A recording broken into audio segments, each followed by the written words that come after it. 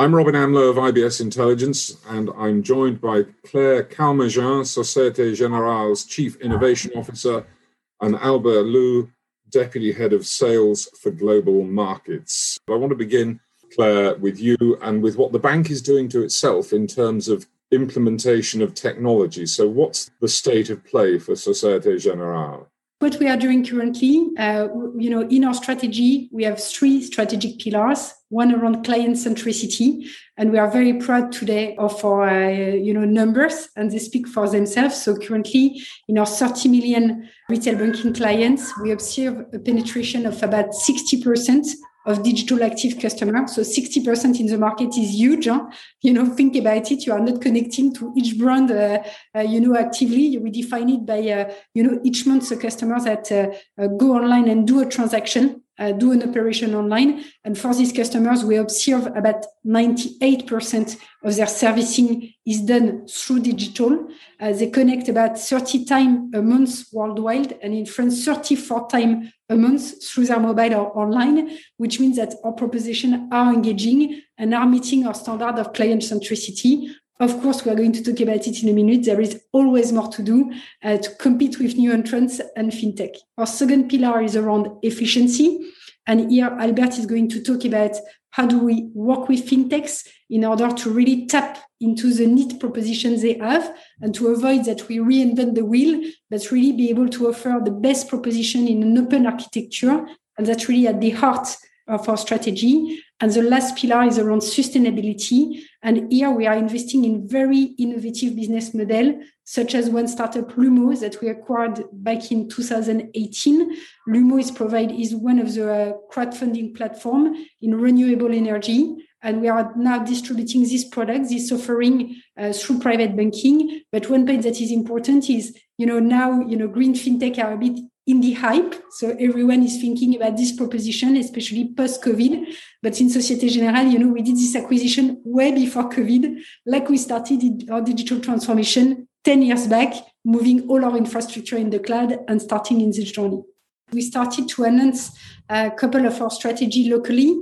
We have announced especially the merger of two of our brands in France, Crédit du Nord, which is a traditional brand, very close to territories, and the traditional brand of Société Générale, to create a new bank, which will be 10 million customers, and definitely with a digital industrial model at the heart of how we serve our different client base. We have to appreciate that in France, we serve mass market customers, but also, a huge segment for us is private banking and enterprise and large corporates, which make our synergetic model working. And therefore, digital is present, but with a different intensity, depending on our brands. In mass market, we even have a pure online model called Boursorama, which, have 3 million customers today, is one of the faster growing digital banks in Europe, very highly rated recently by one of the survey. And we have announced profitability by 2023 with very ambitious plan in order to acquire more customers. When it comes to private banking, COVID have shown that, there is different ways to engage part of our private banking customers. And we are developing new proposition in order to engage them, dashboarding, making more easy their transaction through digital. However, it's a population that will still want to talk to their banker. And it's the same for enterprise, where there is more complex need to be served. And therefore, what is very important is to have very powerful AI data in order to serve this client and this client base.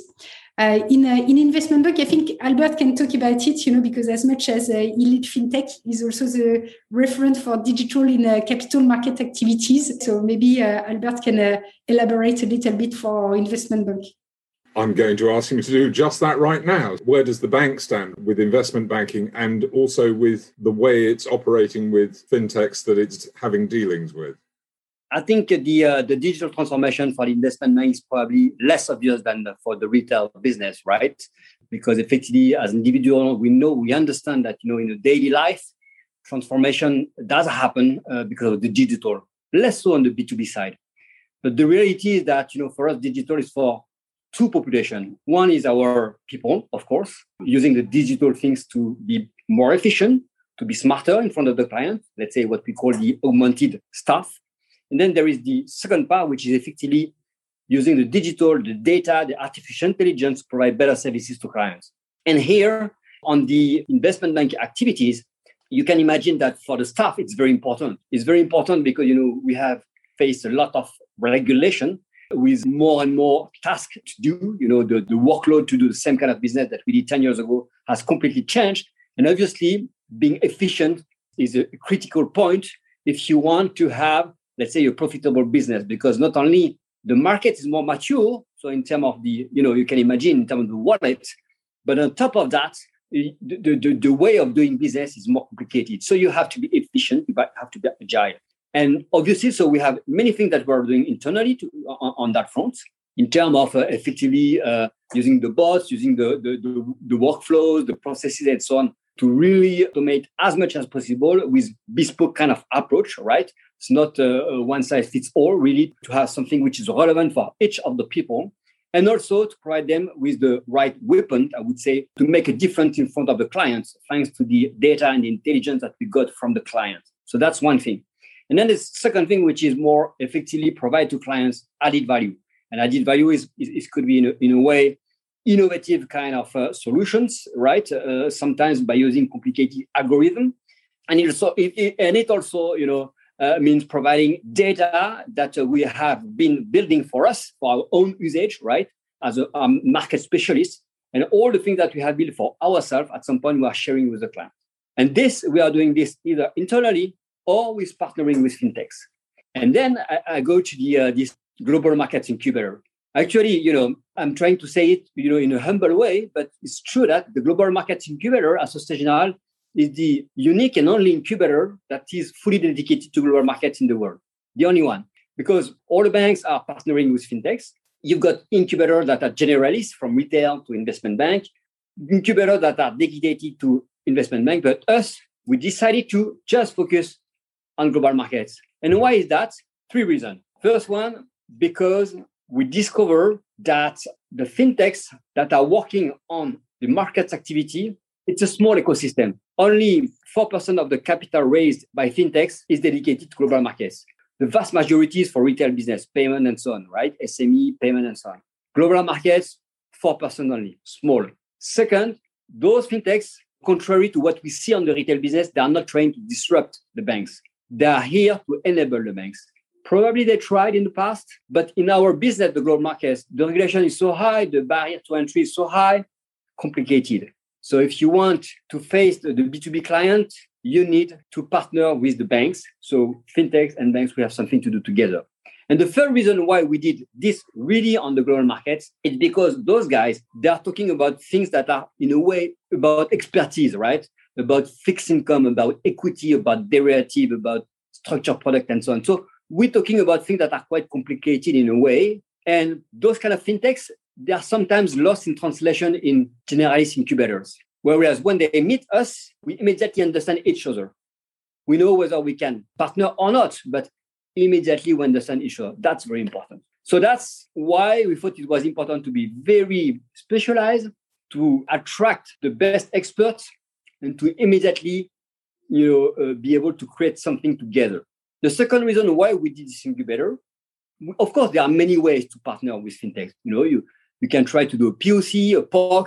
You can try to have a small contract, whatever. But if we are frank, it's always difficult when you are a startup to partner with a very large company because we are not working at the same pace. We don't have the same priorities. And obviously, we have our own IT system like every large company. And actually, the fintech, sometimes the startups and the fintech, they have difficulties to integrate their solution into our big IT department. And by having this incubation, you completely change the process because you are not in the process where you welcome the startup and you say, okay, let's see what we can do. We try to build a POC and then call us in 1 month. Okay, we'll do a meeting together and then you should meet this one and that one. And then after 6 months, we continue to discuss and nothing is happening. That happens, with if you don't have a process where you say we start here and we finish here, everything is time boxed. If you don't have this, the discussion could be interesting, but not necessarily very fruitful. Here, we decided to have a process. 7 weeks of application, 7 weeks for the selection process, 6 months for the incubation. And when I say 6 months of incubation process, there is 6 months followed by the top management with milestone, with Tirco every month. And we decide exactly, what are the main milestones we have to reach, because at the end, after 6 months, we need to decide whether we continue or not. And I can tell you that, so we are at the fourth batch now. We have seen in Europe more than 200 fintechs specialized in global markets. The third batch was very much in Asia, around 100 startups. And now we are launching the fourth batch. But what I can tell you is that each time we have done an incubation, a batch is 6 startups. So out of 100, we select 6 startups. And we have, for each of the batches, we have gone into production with more than half of those startups, because we know exactly what we want. And because we have selected only the startups where the people from the business, so the traders, the sales, the financial engineers, decided by themselves, they designated themselves as what we call avatar, i.e. teams that want to follow the incubation period. So there is a group created around the fintechs, and they said, I want to accompany this startup for 6 months. And if we don't have this team, we don't incubate. Even if the startup, is super smart, we are not going to incubate, because there is little chance it can work. But when you have a team, they decide themselves beyond their own work to make this happen with a startup, is extremely powerful. And this is why more than 50% of the startups we have incubated have, been scaled up, and we have created some commercial contract. And sometimes we have also created some partnership in terms of, shareholding and so on and so forth. And we do invest. We work with Albert's team. So my team work with, the top 60 digital leaders. And in the case of the Global Market Incubator, we may decide sometime to invest in some of the startups, on the recommendation of the business, but in order to maximize the exposition and to make sure we can also reuse the proposition in our different geography. So 2 things we did with Albert. The first one was, as it was very successful in Paris, we opened another one in Singapore in order to cover Europe and Asia through the incubator. And the other one, as I mentioned, is we take an investment ticket. Currently in SG Ventures, we have deployed about 200 million over the last 3 years in startup investment. I'm going to pick up on one thing, Claire. Your title, Chief Innovation Officer. What's the innovation you want? What's something you've not found yet that you think, if only we had that, somebody should be doing this? Actually, I think we found it, but Albert and I have a project, which is our love project. So we created a startup, which is called Forge.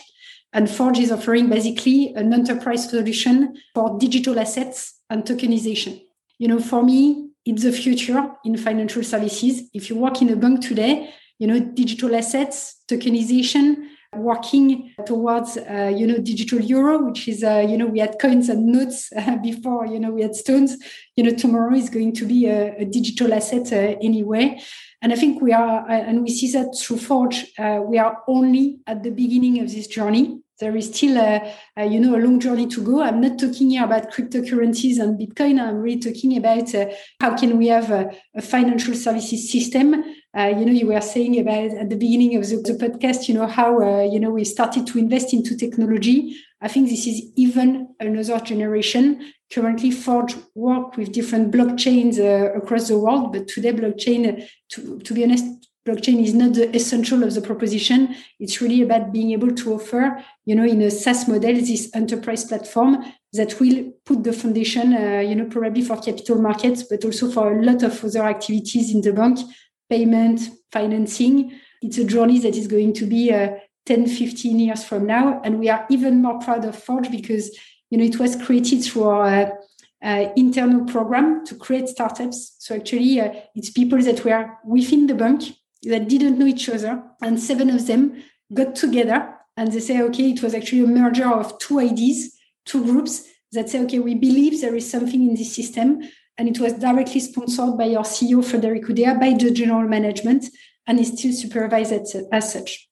Thank you both very much indeed. Claire Calmejin, Société Générale's Chief Innovation Officer, and Albert Lou, Deputy Head of Sales for Global Markets, also Société Générale. Thank you.